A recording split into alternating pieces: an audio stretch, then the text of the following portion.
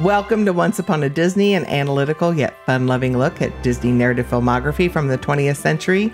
I'm Andy Redwine, and with me as always is my co-host, who is equally comfortable in the Kennel Club set or footloose and collar-free, Larry Brenner. How are you, Larry? I'm doing great, Andy. How are you doing? I'm great. So I know some people might be really disappointed that we're not doing the Absent-Minded Professor. And for that, I wish to apologize. We had a little bit of a scheduling conflict, and it's okay. We'll pick it up next season. You'll get it. We'll get there. We will do the movie. But today, we are doing 1955's Lady and the Tramp. We sure are. I'm so excited about this movie. That's one of my favorites. In order to enjoy this, though, I want to get like the little bit of unpleasantness out of the way right off the gate. Yep. So Cy and Am, the two Siamese cats, they are the worst form of racist caricatures, and it is completely unnecessary to the making of the movie that they be racist caricatures. Disney knows this. If you watch the movie on Disney Plus, they have that little blurb saying some of the things that you see here may not be appropriate for a modern audience. They are as inappropriate as we can get. If you're offended by it, we're right there with you. There's plenty of other caricatures to go around in this movie. Oh, for sure. And there are a wide variety of opinions as to whether they're okay or whether they're not okay. There are a number of dogs who are from various different groups in the pound, many of whom we could say are caricatures. Some people are offended by Tony and Joe. If you're offended by it, we're with you. We understand it. We're not going to be talking about that unless it really impacts the storytelling. Right. But right. if you're saying that's something that impacts your enjoyment of the movie, we get it. We get it. We're there. And that's really all I want to say about that, Andy. How are you? I think that's great. I think acknowledging this is really important. And as you said, Disney has done that in their little blurb before each of these films. And I'm really glad that they're not whitewashing these films or acting like it didn't exist or recutting it or whatever, but they're just really showing it what was and what the culture was like. And hopefully we all do better going forward. It's important to have a record.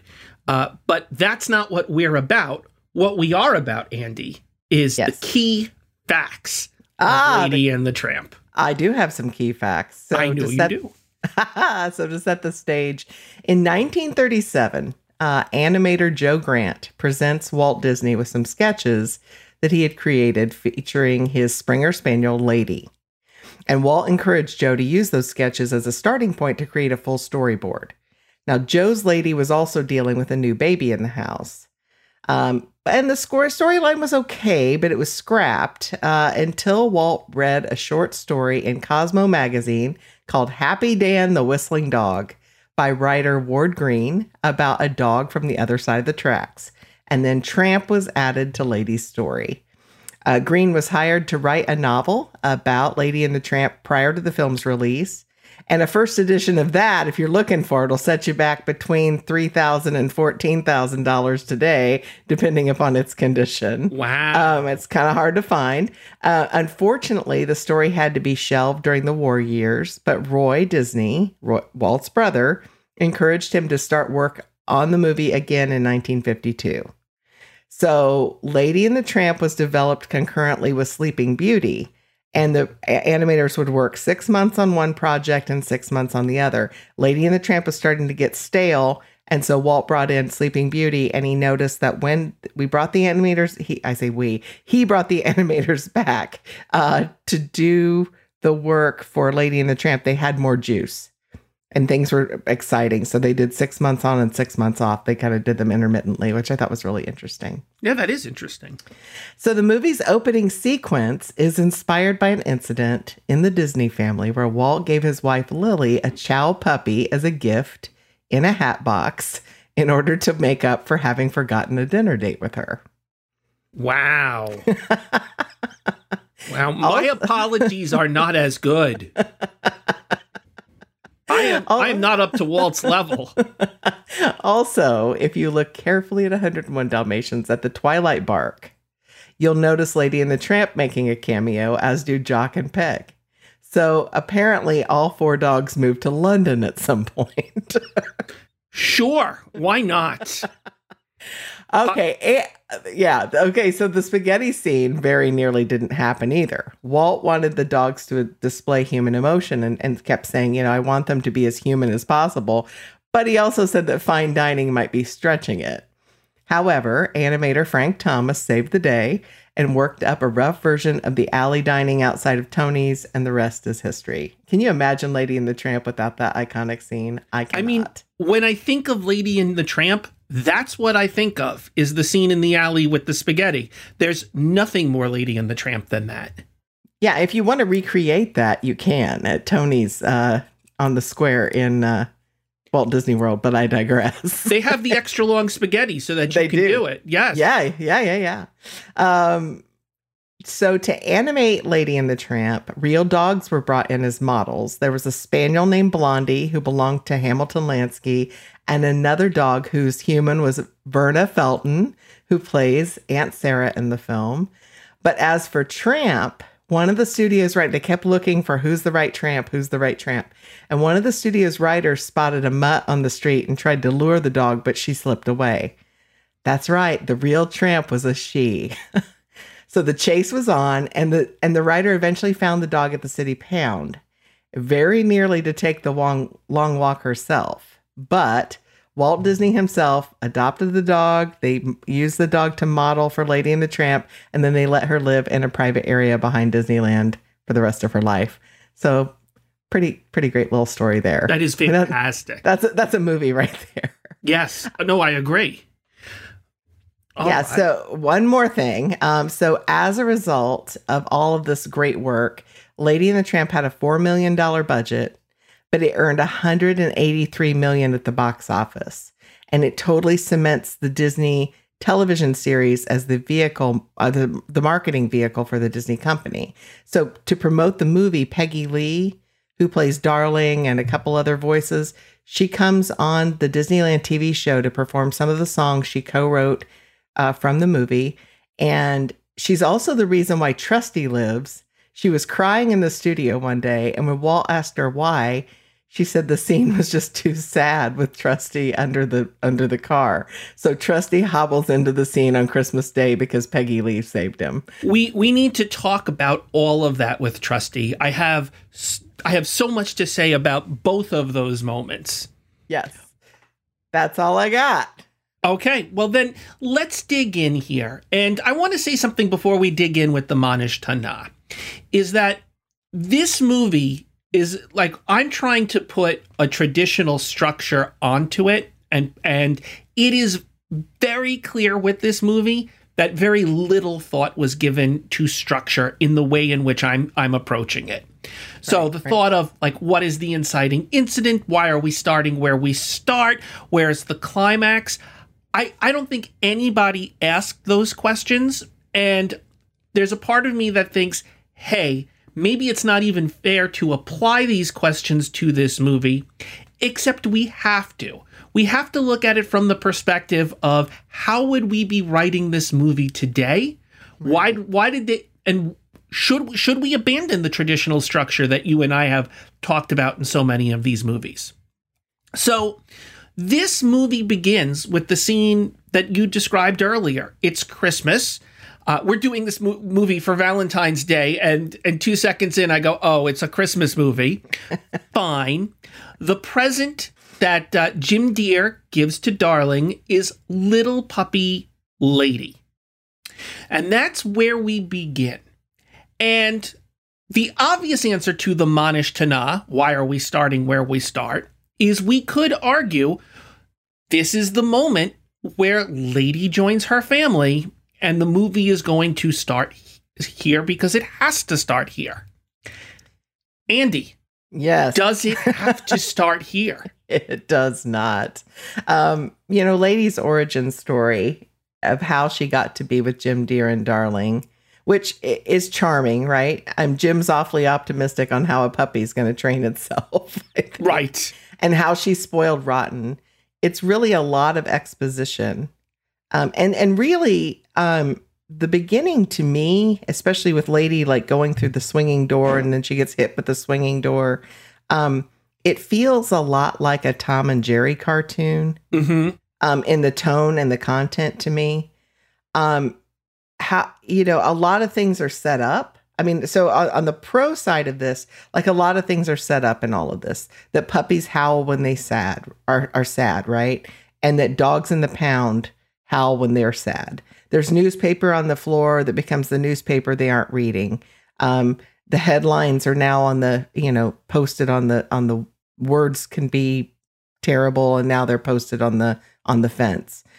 Jim opens the door for Lady and then he slams it in her face later. License is a badge of faith and respectability, which then becomes a badge of faith and respectability for Tramp, right? Tony's is set up. I mean, but really, Larry, until we get to about, I don't know. No, I want to do this when we get inciting incident. Yeah. I mean, really, that we just go on and on and on and on and on and on. And I think it takes away from the exposition later. I mean, all that exposition takes away from the inciting incident later on. Yes. And I'm going to say this movie keeps thinking it's having inciting incidents, but it doesn't. They're fake inciting incidents. So I actually want to compare this a little bit to 101 Dalmatians. And 101 Dalmatians is going to come off favorably in this, even though I think that movie starts too early as well. The question of how did this couple get a dog is not a question that has an interesting answer, right? We don't need to see in 101 Dalmatians how Pongo got adopted and found his master. That's not where the story is. Right. And in this movie, where like, why did Lady get adopted by a dog? By a dog owner? They went to a store and they bought a dog and they adopted her. It's not a story. It's an important moment in their lives. But they've had a lot of important moments in their lives. We could have started with Jim Deere and Darling getting married. We could have started with Lady being born. We could start with a lot of things. But as storytellers, we need to start at a point where the story will get going shortly afterwards. Now, we could argue in another movie that if Lady, in some way, the key relationship of this movie was between Lady and her masters, that it's important to see that relationship get started. Right. But it's not the core relationship of this movie. It's not. And so I always ask myself, like, who is, like, sometimes I'll be writing, and I'm sure you've had this experience, Larry. You'll be writing something and you're just kind of scratching things out. And then you have to ask yourself at some point, whose movie does this belong to? Whose movie is this? And it's not the story of this couple that have adopted a dog. It is a story about two dogs. No, because they're not making any major decisions. Jim's not making it other than coming home from work and having a baby and going on vacation. Jim doesn't make any major decisions. Darling doesn't make any major decisions other than to choose not to walk the dog, right? But that's it. It's not about them. It's about Lady and who she is. So, again and again in this movie, it seems like the movie is about to have an inciting incident that's going to start off our movie, and then it doesn't. Right. And when Darling gets pregnant, that appears to be, things are going to change for Lady, but it doesn't. I mean, like, she's seeing a change, but it's not a change that's propelling our story. Right. When the baby gets born, we think, that must be where everything changes. But again, it's not. When I would have bet money that the inciting incident of this movie would be when Lady met Tramp, right? The movie's called Lady and the Tramp.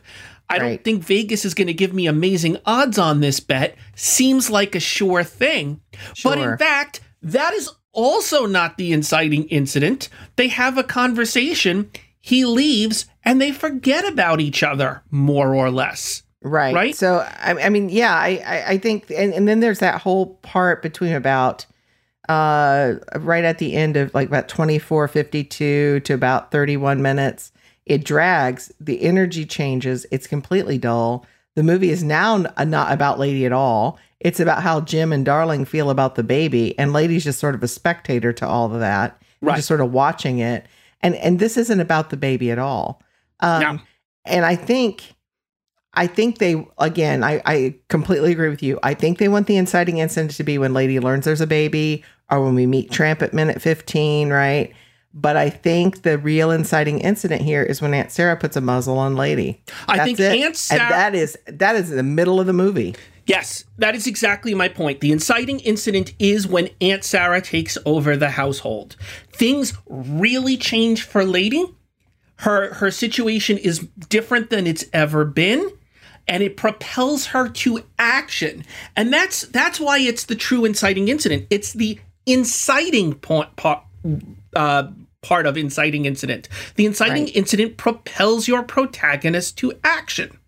And Lady is not propelled to action up until that point when Aunt Sarah tries to muzzle Lady. Lady runs away, which brings her into what should be her first meeting with the Tramp, but it's not her first meeting with the Tramp. But it's their first real connection between the two of them. And from that point on, we're on a ride towards our movie. Right. Well, and I think they want Tramp to be some sort of deuteragonist, right? I think that's what they want, which is why they introduce him when they do. But it doesn't quite work. Like, it just doesn't work. I mean, we get him back together again when, he's got some things to say about, what's a baby? Well, here comes Tramp, right? To antagonize her a bit. So, yeah, the notes I made were like, I love watching this movie. I think it's entertaining. I think it's adorable and charming, but it reads like a cartoon. It reads like a gags until about the midpoint, until about, maybe the minute 30. Well, when, like you said, when she gets muzzled, she gets muzzled, but there's this moment, like, I think you can condense all of that. I think some of those parts are necessary in there, and I think they're interesting, but like going on and letting Jock and Trusty go on and on. We don't need to see Jock bury the bones. I mean, it's kind of cute, but again, it feels like a gag. So for me, it almost makes me wonder if this movie is heavily influenced by Bambi, right? Bambi shows that here. Do you? We think too much alike. This is a problem now. We do. But Bambi, Bambi works, even though it doesn't follow a traditional structure. It shows us a life cycle. Bambi's story is the story of Dear Kind. As a young prince, we have him go through adolescence. When we have him assuming his leadership position as an adult, we're watching it almost like it's a nature documentary, where we're watching nature. And from that perspective, Bambi works so well here. It doesn't work in a story like this, which isn't trying to say something about the world, but about a couple of very specific people within that world. The experience of Lady and the Tramp is not a universal experience that we all go through the way that Bambi's is. Bambi's, we all start off as babies, and we progress and we grow and we change. That's universal. You can have healthy relationships without having to find the Tramp on the street. We're not all that person. And I think what my takeaway here is the structure doesn't work for the story that we're telling. It's not that this structure can't work. And I think you're right, Larry. And I think they're trying it with Bambi's divided up in seasons, and they're using the calendar and the flipping of the calendar as a way to say, oh, time's passing, and here's this part of our life, and here's this part of our life. But the problem is, this isn't about the baby. This isn't about her relationship to the baby or to Darling and Jim Dear. This is about when Aunt Sarah comes to visit and doesn't like her. Right. And puts a muzzle on her and treats her like she's a dog instead of a human, which is what she's been treated like. Like a bad dog instead of a much loved dog. It's not just that she's treated like a dog. She's treated like she's a bad dog. A bad dog, an evil dog versus a human. I mean, Lady thinks she's kind of human. Sure, she sleeps on a human bed. She's got her humans trained wonderfully. She eats peppermints, right? I mean, she's doing All right, great. so having keyed into the inciting incident, let's talk a little bit about rising action. What happens between now and the climax? If, Andy, we can find a climax, because I'm going to argue there's more than one climax here, and I don't know if the movie knows which one it really is. But I will say, Lady running away with the muzzle on, running into Tramp, going to the zoo, the transaction between Tramp and Lady and Beaver, where Beaver gets the muzzle off of her. All of that is rising action. They go out on a date. They're wined and dined. That's rising action. Lady gets captured and by the dog catcher and sent to the pound. Right. Still rising action. She learns things about Tramp while in the pound. That's probably the most important thing story-wise, is she learns that, she's not the first female dog that Tramp's been sniffing around, right? He's got a past. He may have children. Could be. And so when she is eventually brought back to the house and she's tied up in the backyard, when she's there, that's also rising action. What would you say the climax of this movie is, Andy? And normally when we're talking about climax, we're talking about the stakes are at their highest. It's not this movie, but it's some movies. The forces of good and evil contend. There's a couple of contenders here. Well, yeah. So maybe there's two. Two climaxes. We've talked about that before. One kind of deals with the conflict between Aunt Sarah and Lady, and the other deals with the conflict between Tramp and Lady. So the first climax, I think, would be Tramp saves Lady saves Lady and Tramp together save the baby from the rat, right? Sure. And then the second climax, I would say, would be when, but it doesn't complete. It like all of a sudden it stops and we're at Christmas. Is Tramp, being rescued from the dog catcher. Cool. So but it's tough because neither of them are completely satisfying. So let's talk about these two climaxes and why neither of them is satisfying. And I will posit what the climax of this movie should be, and yet somehow isn't. Right. All right. I think because it's because we want Lady to be that protagonist, right? And the protagonist I want to be the hero. And in both situations, someone else is the hero and not her. So in this first situation, I would argue this for me is when the stakes are at their highest.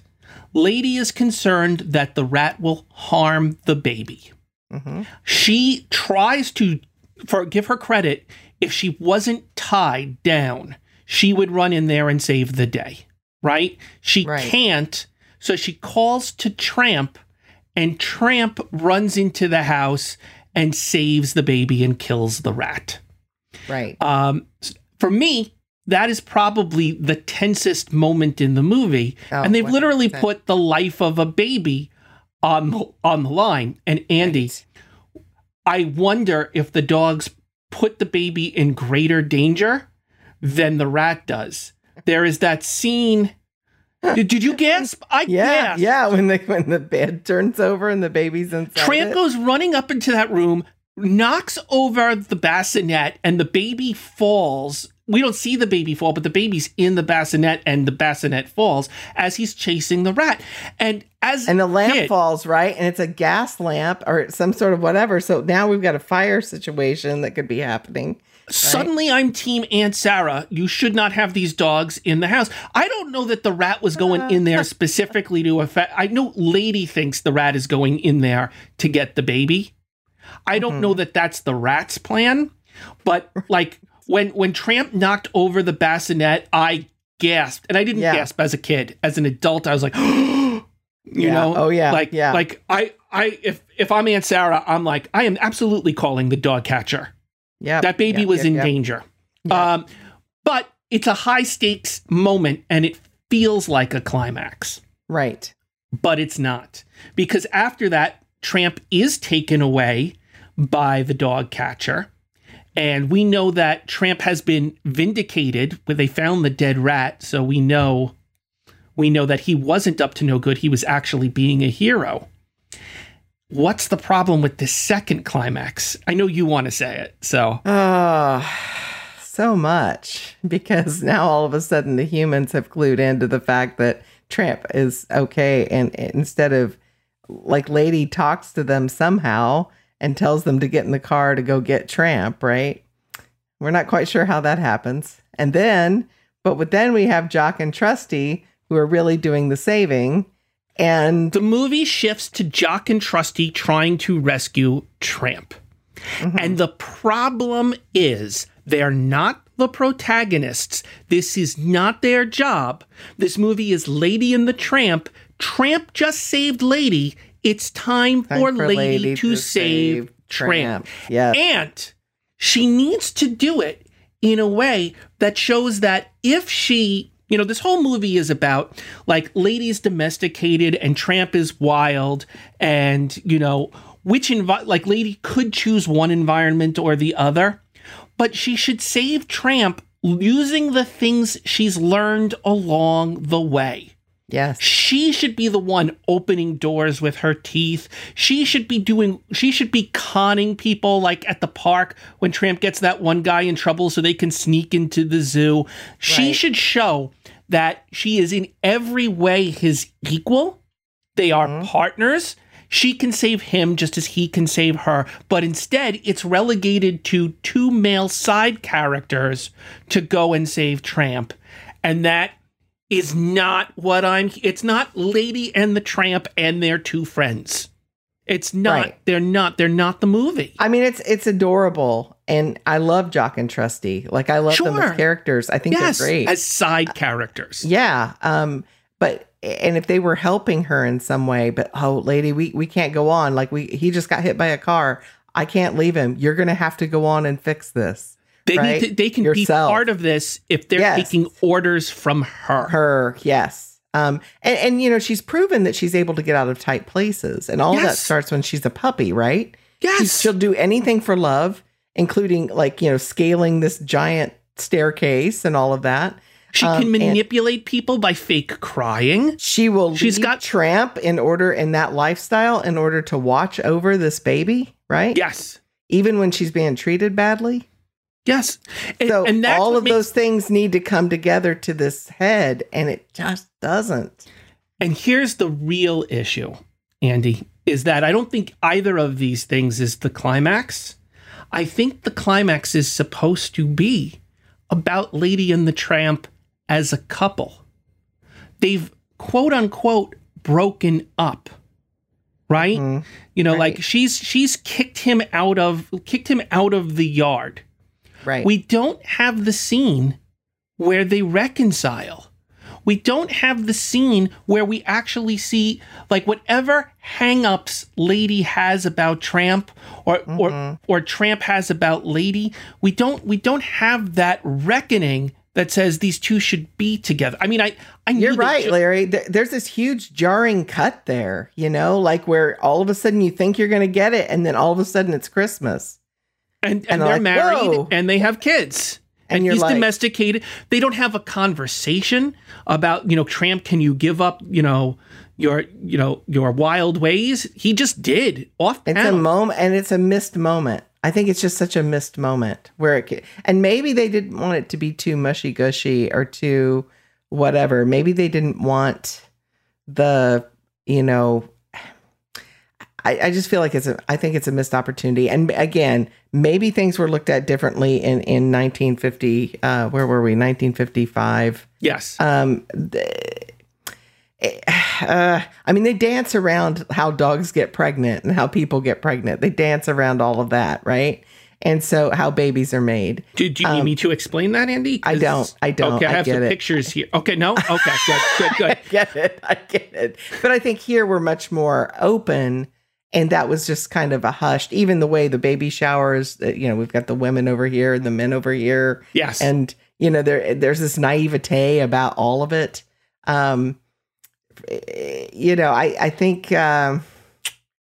think they want to. I think if Tramp were to acquiesce and say, I'll come back. Maybe I need a real family. And if Lady were to say, I want you in this family, I think that would be too much for 1955. If Jim Deere and Darling had to go and tell Tramp that they were going to there's a thing where they're welcoming him into the family in a way, or that they see that Lady's in love with Tramp, but this is a movie about a relationship. It's a movie about a romantic relationship, and the climax needs to be about our romantic partners making the decision to take the plunge together. Right, That's it. Right.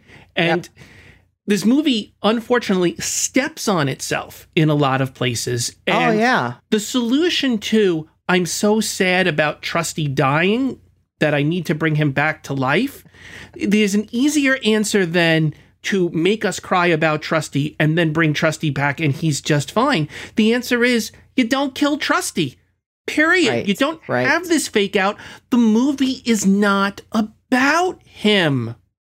He's taking up the space. Lady should get hurt saving Tramp.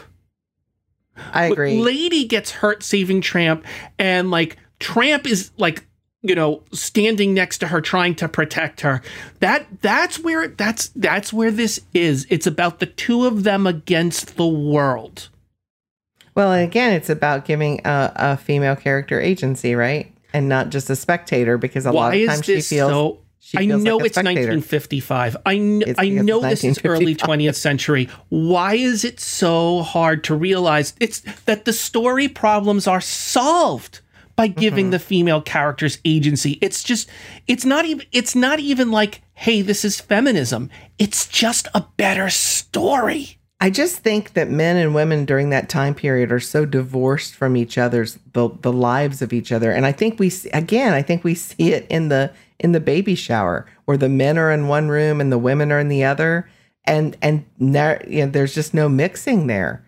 There was a lot of mystique about those two worlds, and so maybe the animators, who again are all men, just don't know enough to say, you know what we should do? We should get Jock and Trusty to save her, because they've tried to save her once, right, by trying to marry her and make a decent, honest woman out of her, right? But now they can save Tramp. Oh my gosh, right? I feel like doing a little bit of a sketch here. So we got these two characters, the lady and the Tramp.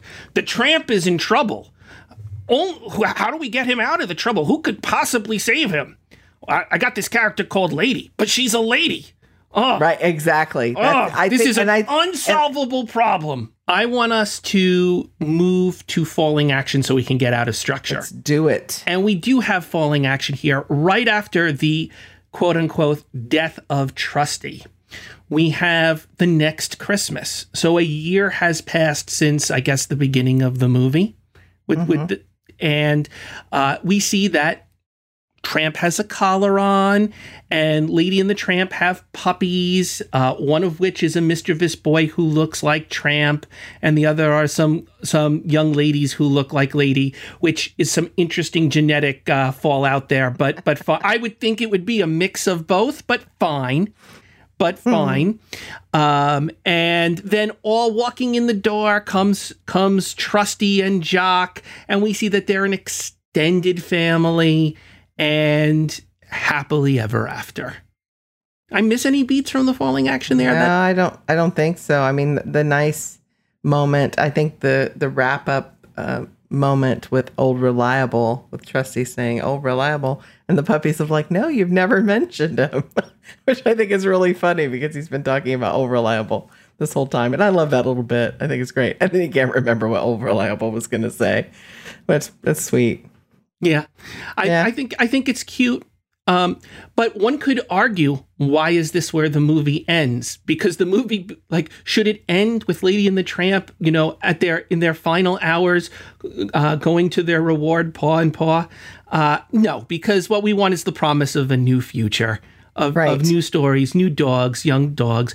And I would say this sets up so nicely the story of Tramp and Lady's son, Scamp. And I kind of wish it was also setting up some stories about the girl pups as well, but they seem interchangeable a little bit. Agree. But it does leave you with the hope there'll be more stories. Yes. I think we do end on that beat. Yep. I think for sure. Let's dig into characters. Sure. So we've got Lady, who's voiced by Barbara Luddy. Full disclosure, we had a dog named Lady. She was a sweetheart who showed up at our farm one day to stay for good. And one of the kids said, "Oh, what a perfectly beautiful little lady." I said, "Oh, you've been watching a Disney movie." And she was our girl for, 13 years. She was a great dog. So Lady has the ingredients of a good protagonist in her. In that, unlike the other Disney princesses we've seen, and I'm calling her a princess, but she's a spoiled princess. She has that clear flaw, which is that she's spoiled. She's accustomed to getting her way by manipulating other people. And that's interesting. She's a more interesting character than, say, Briar Rose / Aurora from Sleeping Beauty. She's got more going on psychologically than most of those human princesses do. I mean, she's spoiled, but she's also very brave and very protective of her family, right? And she's not passive. When she's a puppy, she makes things happen. And I think that's might be why she's attracted to Tramp later on, because she gets more passive as she gets older. Sure. The conflict, she has some great conflict with Tramp. When he wants to chase chickens for fun, she chases pigeons, right? But she doesn't. So what's the difference? I was surprised that was something she resisted. She does that. Yeah, but their chickens are doing their chicken things. Pigeons shouldn't be in our yard, right? And so there are kind of rules for that. And so she understands those kind of nuances. She has some standards, right? And she really has some standards when she realizes that she's not special to Tramp. She's not his only one, right? Right. And that's interesting. I wonder, you just made me free associate two things, which is the fact that Tramp calls her a pigeon. He calls her Pidge throughout. Yep. And I wasn't quite sure what that means. Are we supposed to sort of see some sort of connection between how Lady chases the pigeons and Tramp pursues Lady a little bit? That it's all harmless sport, right? Fun but not serious. There's no real teeth to it, right? And there really isn't teeth to this relationship. He doesn't seem all that serious about her until she says to him, "I don't care if the Cossacks do pick you up." Yeah. Right. This was my question for you. Yes. Because I don't know the answer. Yeah. At what point does Tramp fall in love with Lady? It isn't when they're whining and dining outside the Italian food place. Nope. Although I think of that as the moment because there's nothing look, sometimes male dogs feel romantic, but that doesn't mean that they're in love, and it doesn't mean it's a real relationship. And for me, I was trying to say, at what point is Tramp in love with Lady? What makes him fall in love with her? I think when he realizes he can lose her. And is she the first one who he's ever been able who's ever been able to resist him? Has he always left before, and she's the first one to reject him? That's what I think. I think it's this. Well, we can talk about Tramp too if you want. But I think we have to talk about them together. It's too hard. Yeah. Interesting interplays are with each other. Yeah. I mean, when he lets her have the last meatball, right? You feel like that's kind of his signature move. He's slick. He's got all the right moves. He knows where he knows where the people go to park their cars, and this is where we're going to end up. And he knows how to wake up in the morning and hear the sunrise and look over this and whatever. Like, he knows all about that. So he's got a line.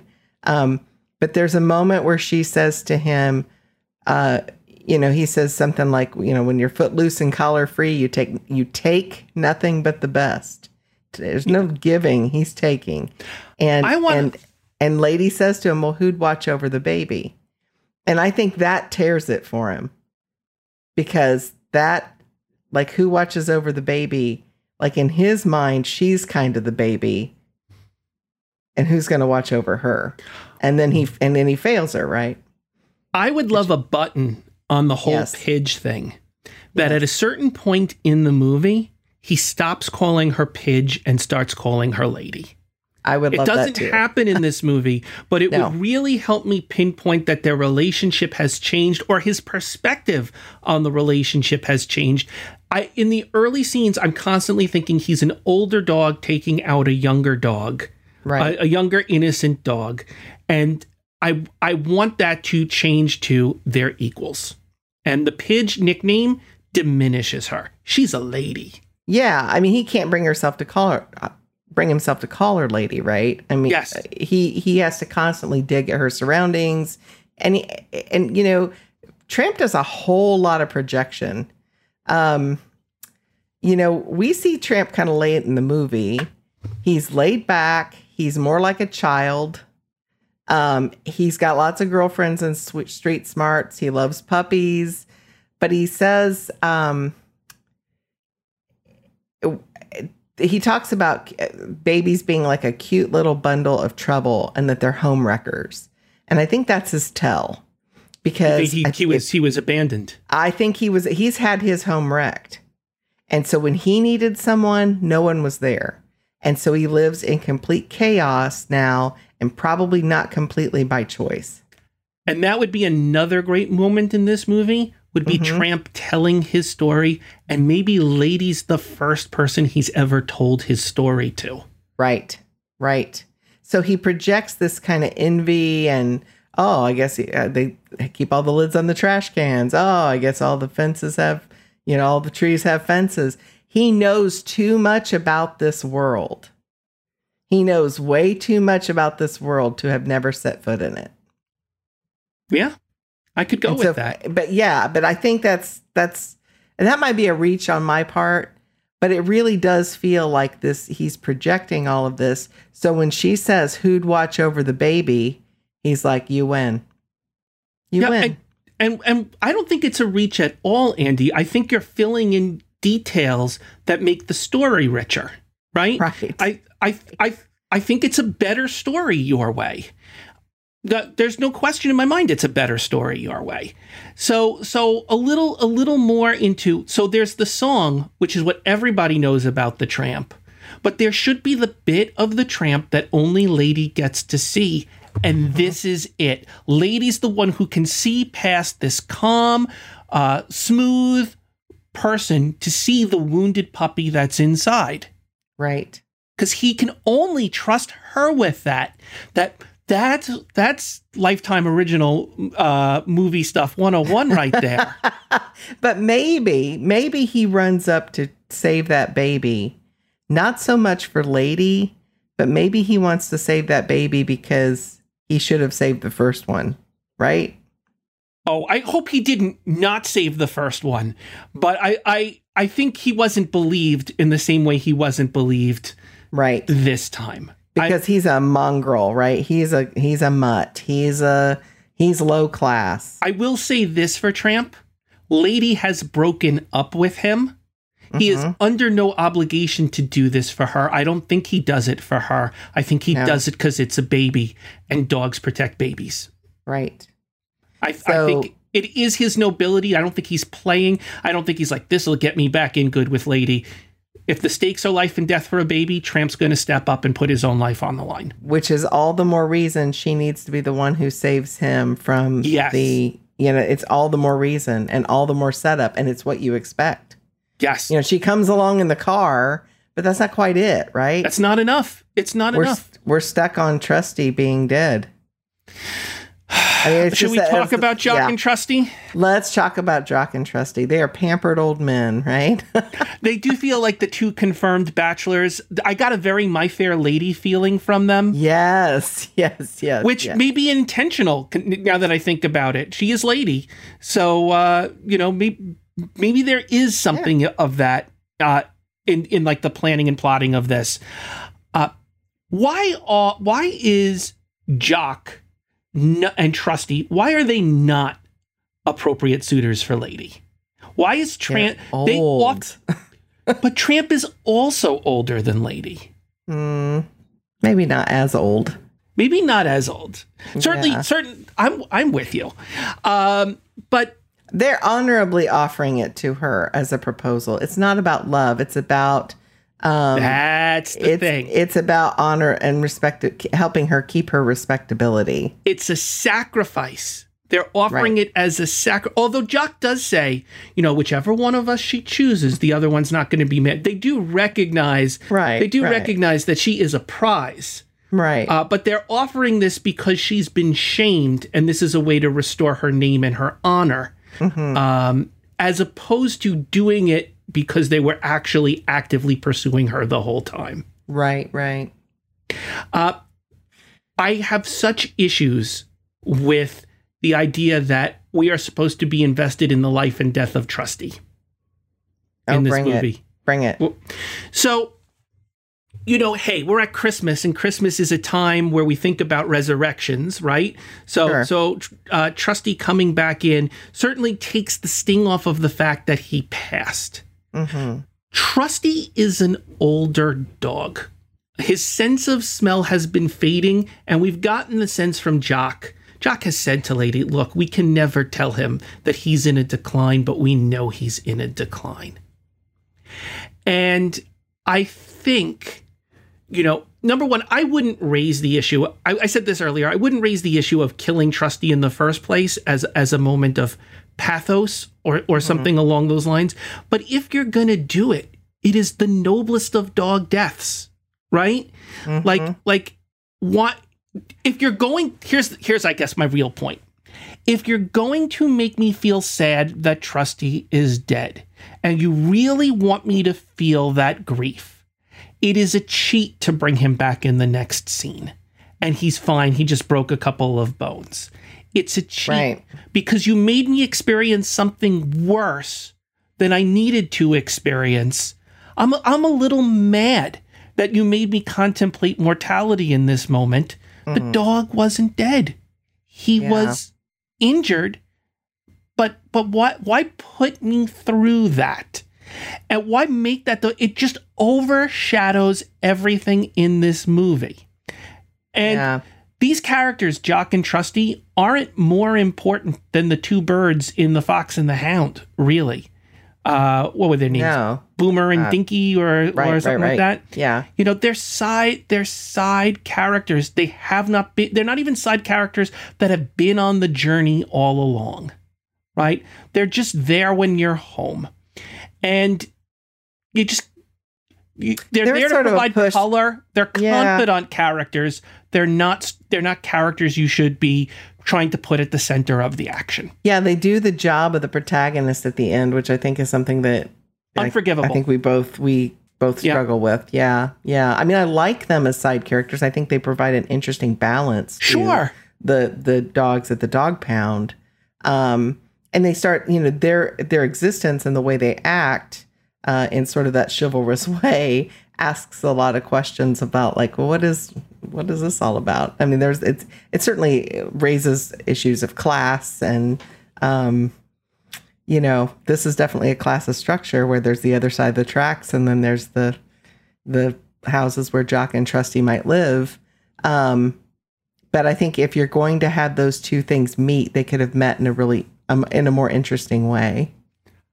All right, I want to bait Andy a little bit here. Oh boy. Now viewer, listener, you may know that Andy is the dog lover of the two of us. I do love dogs. Maybe the dog lover of all of us is Andy. So Andy, how do you feel about Aunt Sarah? I don't like Aunt Sarah at all. And I love Verna Felton, right? She's the fairy godmother in Cinderella and the Queen of Hearts and in Alice in Wonderland, but I really do not like her in this movie. But Andy, I really why? hate her cats. Well, I hate her cats too. I think she's one of those people that's like really judgmental, like without knowing the whole story. So she goes in assuming that the dogs are terrible, that the dog is terrible from the get-go, right? Mm-hmm. And she's exactly the kind of person. I mean, she's a maiden spinster who hates dogs, and she's exactly the kind of person you do not want taking care of yours. Right? I am going to argue. Okay. Just to fight with you a little bit. Oh, good. Let's fight. Aunt Sarah is not the antagonist of she may be the antagonist of this movie. She is not the villain of this movie. I'm going to say, Aunt Sarah, do you know how much when you're a young couple and you've had that baby, you pray for an Aunt Sarah to come and take care of your baby? She is their fairy godmother. She's the fairy godmother for Jim Dear and Darling. She comes in, she immediately loves the baby. She cares about, she doesn't do wrong she does bad by Lady. She does bad by Lady, but the evidence that she's presented, Lady has been framed. Aunt Sarah hasn't framed her. She sees the dog. She sees the dog with the broken fishbowl. The bird is out of its cage. The dog has clearly been implicated. Her cats are meowing and pretending to be injured. It is. She knows what about do you those cats. do if you're not a dog person and you've got a dog that you think is wrecking the house? I don't know. I want you to say that you love Aunt Sarah, Andy. Love her. I don't. Okay, can we go back for just like 2 steps though with Jim Dear and Darling? Yeah. When they say things like, I feel so guilty about deserting him like this. And I'm like, you're leaving the baby and Aunt Sarah isn't here yet. I mean, did you notice that? They leave the baby upstairs and they're like, oh, here she is now, or whatever. And I'm like, you were planning to leave before Aunt Sarah arrived, you monster. Well, they were leaving her with Lady. Well, okay. I don't really believe that's an appropriate answer. In Disney World, in Disney's world, right? It is an appropriate thing to leave your baby with a dog. They should eventually go on a weekend vacation together. Okay. I don't want to judge. I think it's a little early. I think it's a little early. It feels a little early. I'm not convinced that they can't take baby with them wherever they're going. I'm with you. But that's not Aunt Sarah's fault. That's Jim Dear and Darling being terrible at what they're monsters. They're not good at this. No, they're and it's not even right for them.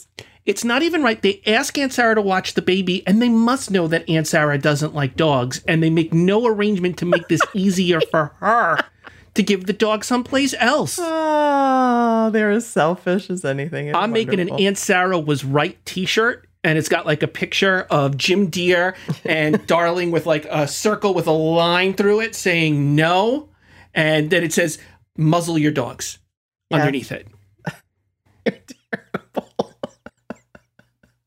You're terrible. You're making me laugh. Okay. Well, that's where I was going for. Yeah, okay. So, all right. Boris, Bull, Peg, Tuffy, Doxy, Pedro. I'm putting them all in one category. All of the pound dogs. Yes. I love the barbershop quartet. I think it comes at a moment that we need some comic relief, and it's really funny because they just keep going on and on. You think it's just going to be one howl, but it turns into this, and then you have to laugh at how funny it is. And then, of course, it takes a really sad turn of seeing all the dogs in the pound. And if there's anything sadder than a sad dog, like I don't want to know what it is. Well, I want to throw out the dog that is most interesting to me out of that group is Peg, who really I believe to have had a romantic relationship with Tramp in the past. Yeah. She strikes me as the woman with the heart of gold. Like she's taken these injured men in their lives, nursed them back to health, and then they've left her. Mm-hmm. But she's never truly gotten over it, and she just accepts that's how men are. Yep. So I think she's really interesting, and I kind of want her and Lady to. I'm more interested in Lady and Peg becoming friends. Yes. Than I am in Lady and the Tramp. Let me get a dog movie that's about the friendship between two female dogs who both were in relationships with the same dog and he done both of them wrong. Give me that. Make them the Thelma and Louise of the dog world. I want that. That sounds awesome. Here's something, and I made you laugh before. I'm going to bum you out now. Andy, what happened to those dogs in the pound? Oh, the long walk for Nutsy. I think the long walk for all of them. Yeah. Like, we're so obsessed with seeing that Trusty's still okay. Why doesn't the movie give us one view of the dogs from the pound to let us know that they're okay? That maybe they found owners? Why can't they come visit Lady Tramp and the pups, Andy? Yeah. And the only answer that I have, and you might want to cover your younger listener's ear if you're watching this with your family, is that they're dead. They took the long walk. I don't like that, Andy. I don't like that at all. Yeah, I want those dogs to have found owners. Yeah, so the prison movie archetypes are here, definitely, and the bar shadows on their fur, and they're tunneling out. I mean, maybe Doxy finally did tunnel out, right? The problem with Doxy is he fills the hole all the way back up every time he does it. He's going nowhere. He doesn't want to get caught. He just doesn't want to get caught, right? You put a little bit on the top, but yeah. I don't know. I mean, I think it would have been really cool. I think the ending could have been really neat if what if Jock and Trusty bring along, I don't know, Boris, right, with them. All and of says, dogs. he got adopted, or all of them, or one of them. Because here's the thing.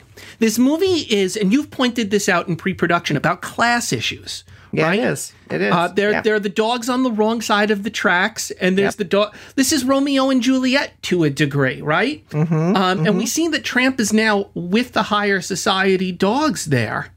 But we don't see that in some way these two classes have become integrated, that the children of Lady and the Tramp will have the heritage of both the high society dogs and the lower class dogs. Right. Those dogs need to be in the last scene. It's wrong that they're not there. I feel this very strongly, even though I suspect most children watching the movie have forgotten all about those dogs by the point we've gotten here. Attention spans being what they are. I want closure on all of them. Otherwise, I don't. I think this movie's a little dark.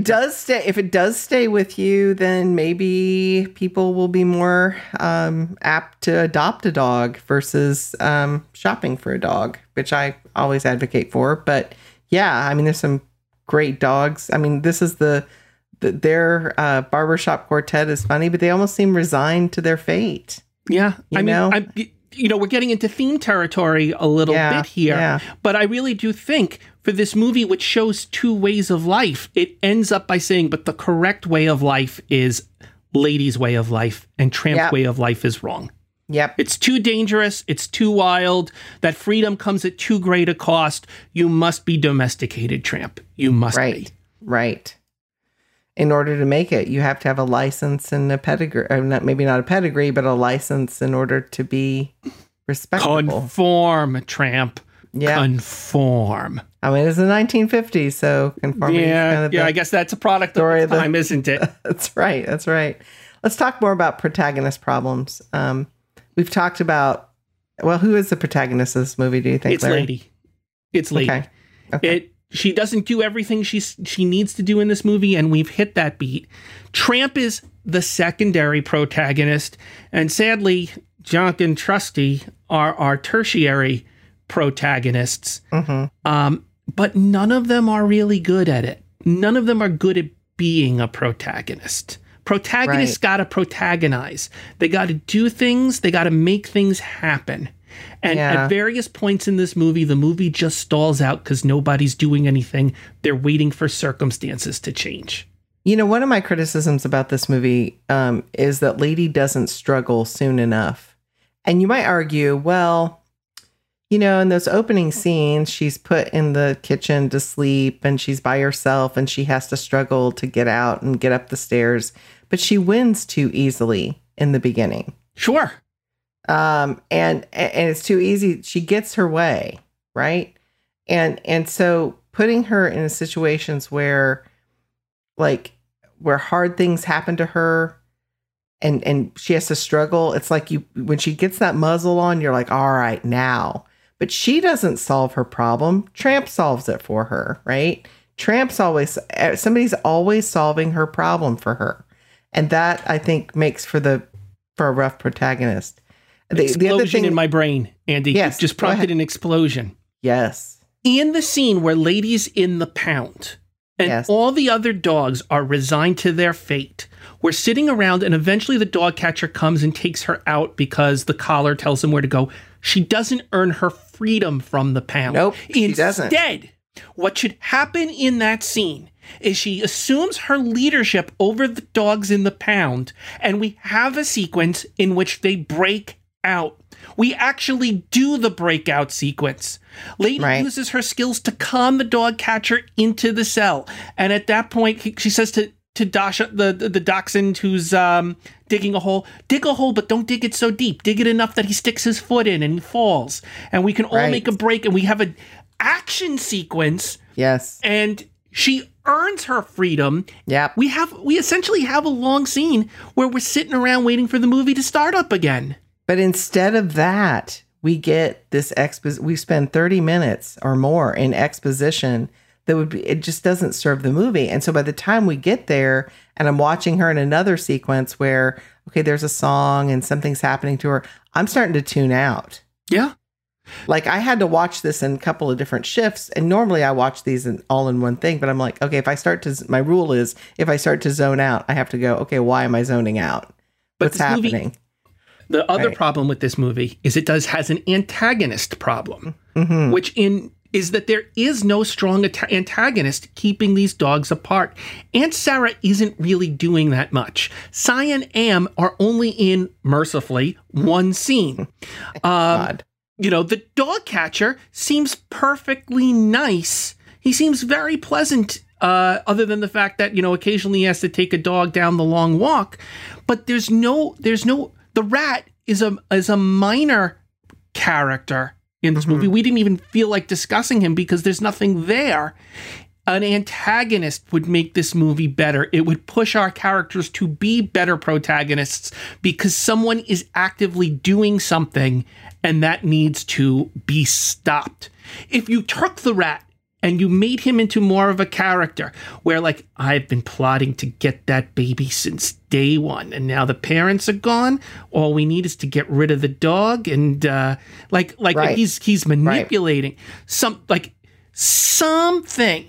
Then Lady and Tramp can together overcome somebody, as opposed to we're waiting for circumstances, we're maybe overcoming circumstances. Sometimes circumstances just blow over. We need more conflict in this movie.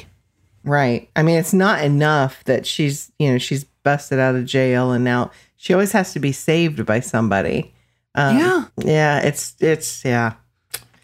Yep. I'm with you, Larry. 100%.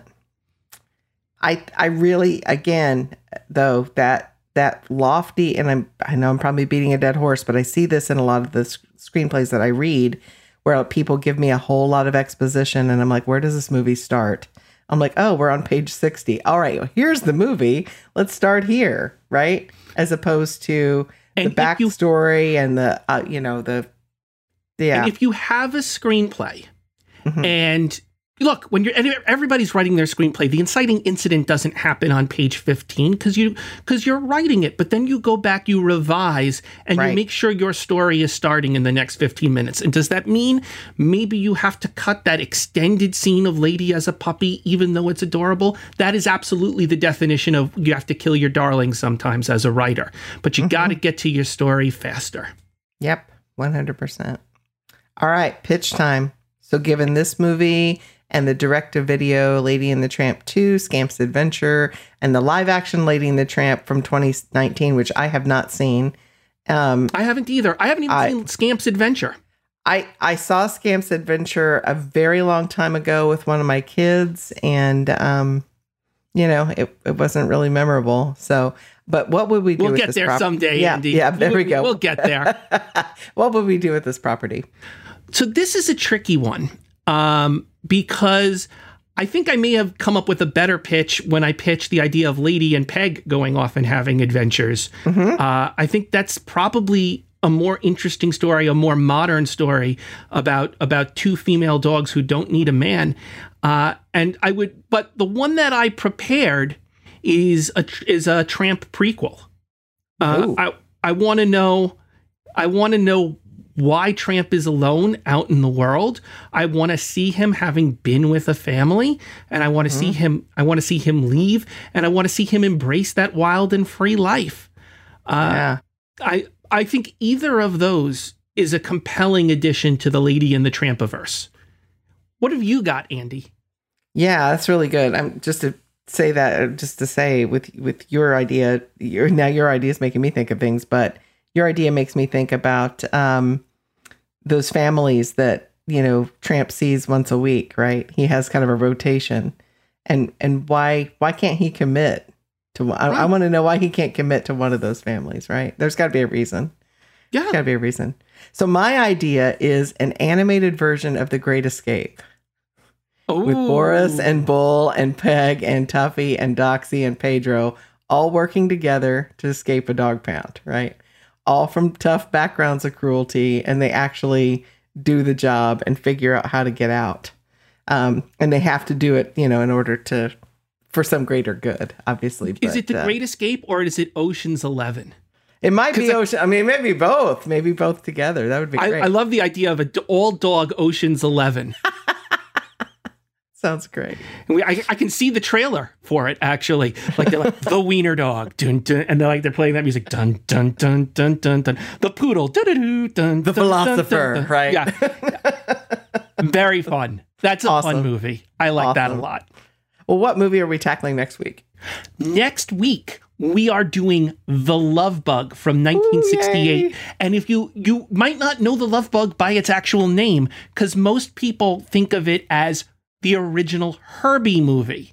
But all the other Herbie movies have the word Herbie in it. This one is just The Love Bug, and it's the very first Herbie movie. I'm so excited for this. I am too. Well, if you like what you're hearing, will you do us a favor and share this podcast with another Disney or classic movie fan? And please, please, please check out our Once Upon a Disney Facebook page. You can tweet us at Andy Redwine or at Larry Brenner 6, or drop us a line in our mailbag at onceuponadisneypodcast@gmail.com. So until next time, friends, see you real soon. See you real soon.